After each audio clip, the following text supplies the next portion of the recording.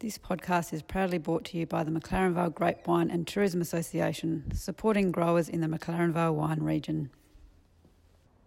We're going to do our vintage 2021 review. I'm James Hook. And I'm Jill Gordon-Smith. And good morning, James. Yeah, it's always perilous when you do a 2021 review, when you do a seasonal review and you try and say this is the definitive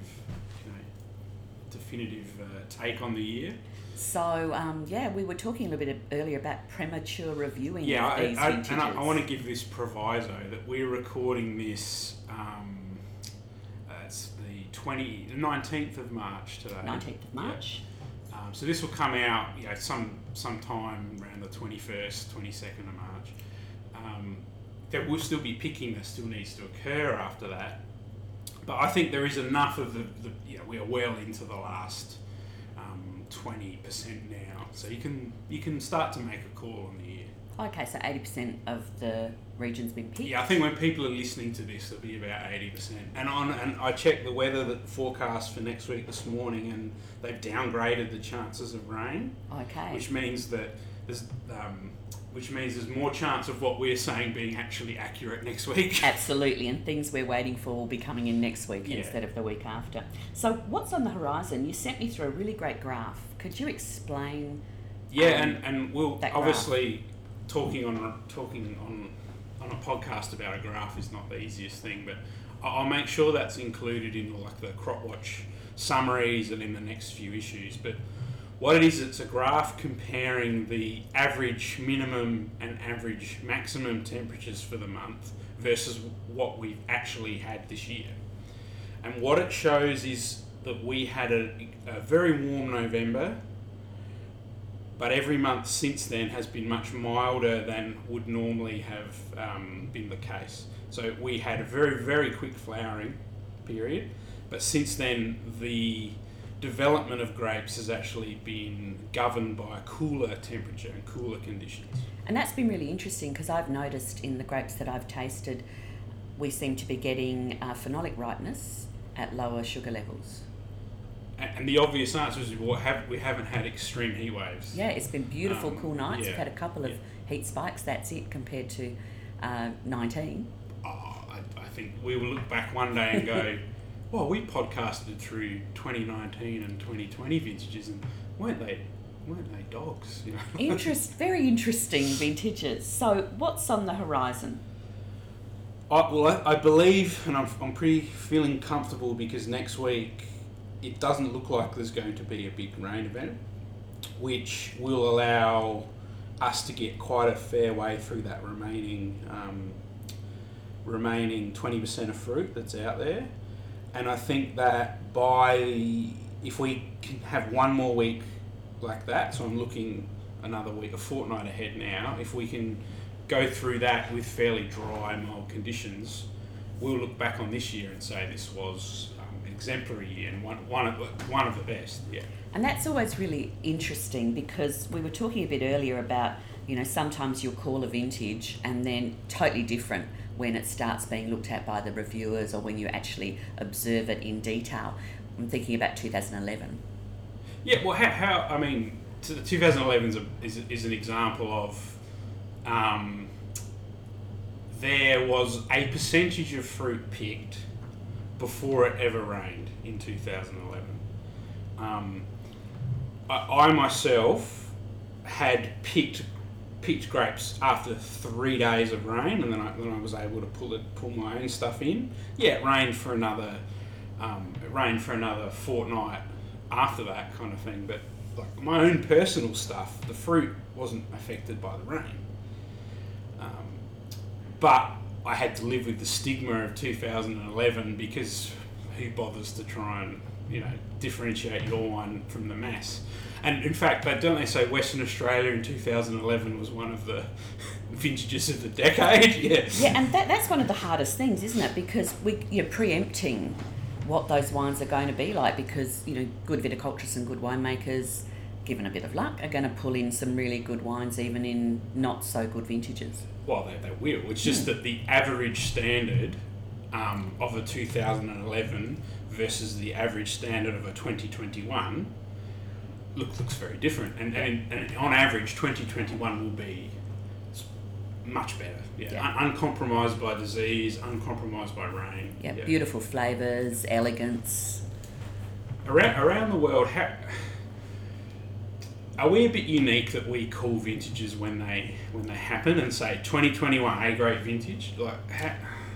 I don't know. I mean, it always interests me, like something like the Bordeaux on Primeur, but they'll always get the critics in to have a look at those wines before they'll call it. But they do sell in advance. But it's usually after they've had an initial look, then they'll have the critics come in and do the on Primeur tasting, and then they'll decide on the pricing of the vintage. When they do on Primeur tastings, are they going in with an assessment of the weather? I would hope so. Yeah. Is it straight sensory or are people? I think both, because it's such big bucks. Yeah. But it's an interesting way of selling wine. But I think in Australia it is interesting that we just tend to call so early. And as you said, we've got another 2 weeks to go. And by the time those wines are ready to be released, should we call it then when those wines are released? I guess with an on Primeur event, they are doing that at a set age. Yeah. The thing is, on release, someone may make a fairly fresh forward style, and they might have 2021 Grenache out within a year, maybe. And that's something to really think about at the moment, because there's so many different styles. Yeah. So some of the sort of bigger styles or more traditional styles will be released much later. So there's a lot of people, as you said, making Grenache for early release as well. So there is a lot of difference in styling these days. So interesting about how we should call it. But going back to this graph, back to the temperature graph. Back to the temperature graph. So you said days have been warm rather than hot. Yeah. We've had really beautiful cool nights because we've all been sleeping so well, and an elongated ripening period. So so what it is as if our region has been transported.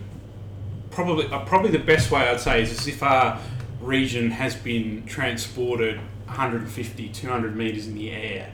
Think of it that way. We've actually we've lifted up because we're getting still the same amount of sunshine we would normally get. So it's not like we've been moved south where the day length would be different, but we are getting on average, I think it's about 2 degrees cooler at night and about 1.5 degrees cooler in the day than what it would have been through January, February and March. So it's almost as if we've been put up the top of a mountain, a magical mountain in McLaren Vale that's a lot higher. So we are getting a crisper style of wine from this year. Yeah, it's a fresher, crunchier, crisper. So, and what's that due to, James? Well, it's La Nina that did it. Because we've had 2 seasons in the 2019 and 2020 season where the inland of Australia, the central Australia, became extremely hot and we were under the influence of high pressure systems. Whereas this year, because of La Nina, they've had a very wet season through the centre of Australia and then through the north of Australia. And it hasn't really rained here. No, because I've been watching on the weather how that is just even this week. Massive rains coming in massive central rains in central Australia and on the eastern seaboard. It hasn't rained here, but that has had the effect of cooling the continental landmass down, which we've ridden on the coattail of. Yeah. So it's a La Nina. It's been a La Nina without being wet.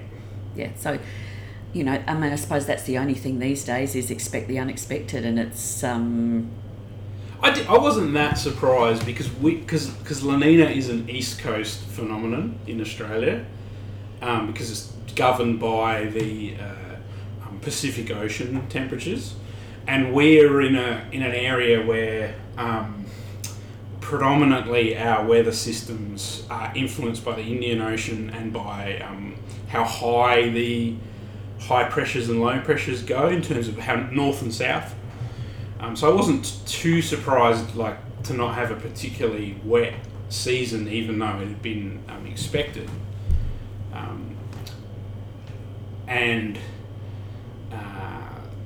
Because there's been other they call 2010, 2011 the double dip La Nina. It was 2 La Ninas in a row, and 2010 in McLaren Vale was not a tricky year at all. it wasn't really that wet.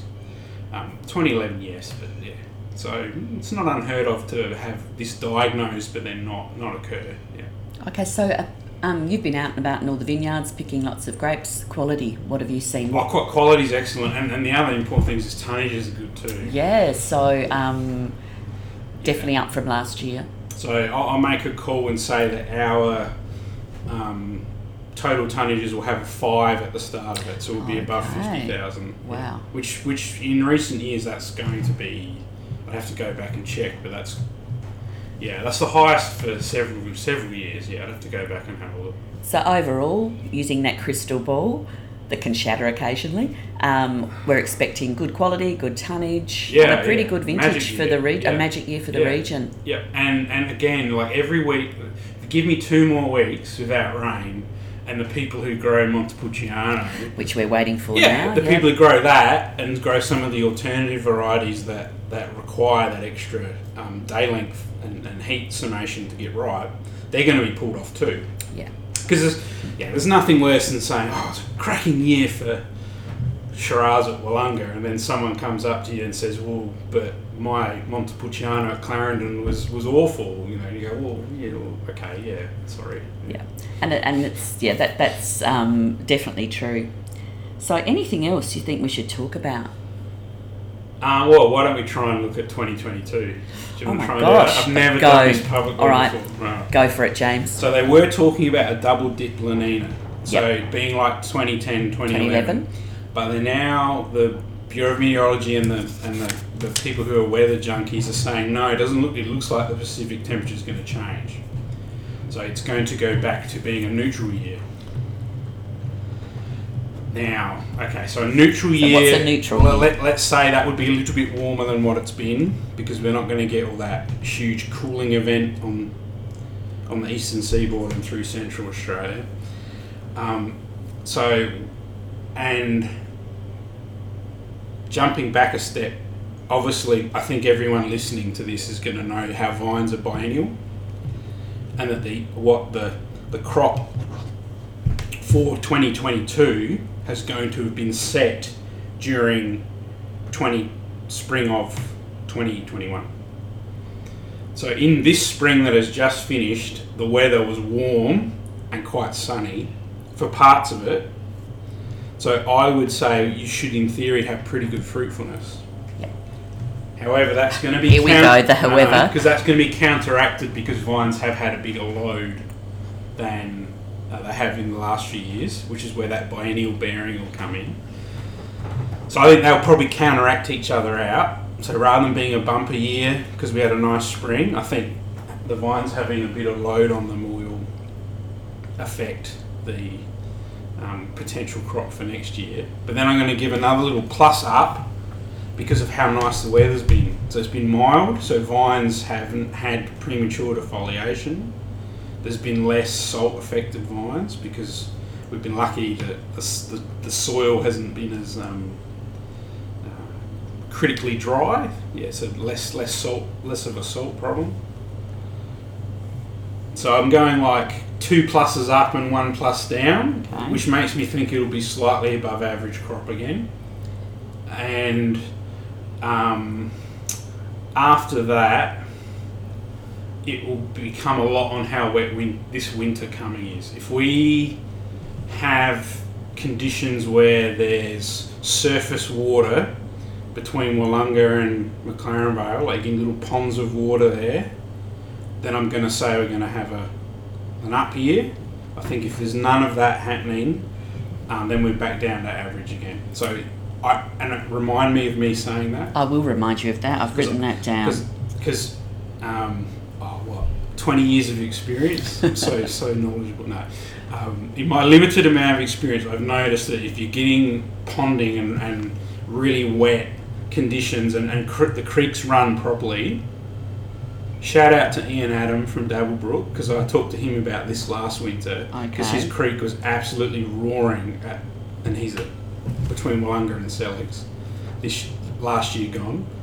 So if you're seeing those kind of conditions, that's a very strong indicator that all the soil is going to be wet and that So we'll be calling on you, Ian Adam, to keep an eye on your creeks. Creek, the one at Wirrawira is great too. That creek, because that roars through there every wet season, but a lot of the time there's never any water in it.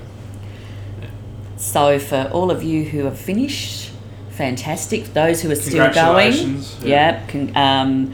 good luck. It looks like we've got some good weather coming up, according to James's knowledgeable crystal ball. Well, the thing I read on my phone this morning when I was driving here said the rain's been downgraded. So okay, and look forward to seeing some of the results in the bottle and in the glass. Yep, fingers crossed that this what we're saying will come to fruition. Yeah, that people will think this is 2021 was an exceptional year. And. Look forward to tasting the results of all that hard work. Thanks, Jill. Thanks, James. Thanks, everyone. This podcast is proudly brought to you by the McLaren Vale Grape Wine and Tourism Association, supporting growers in the McLaren Vale wine region.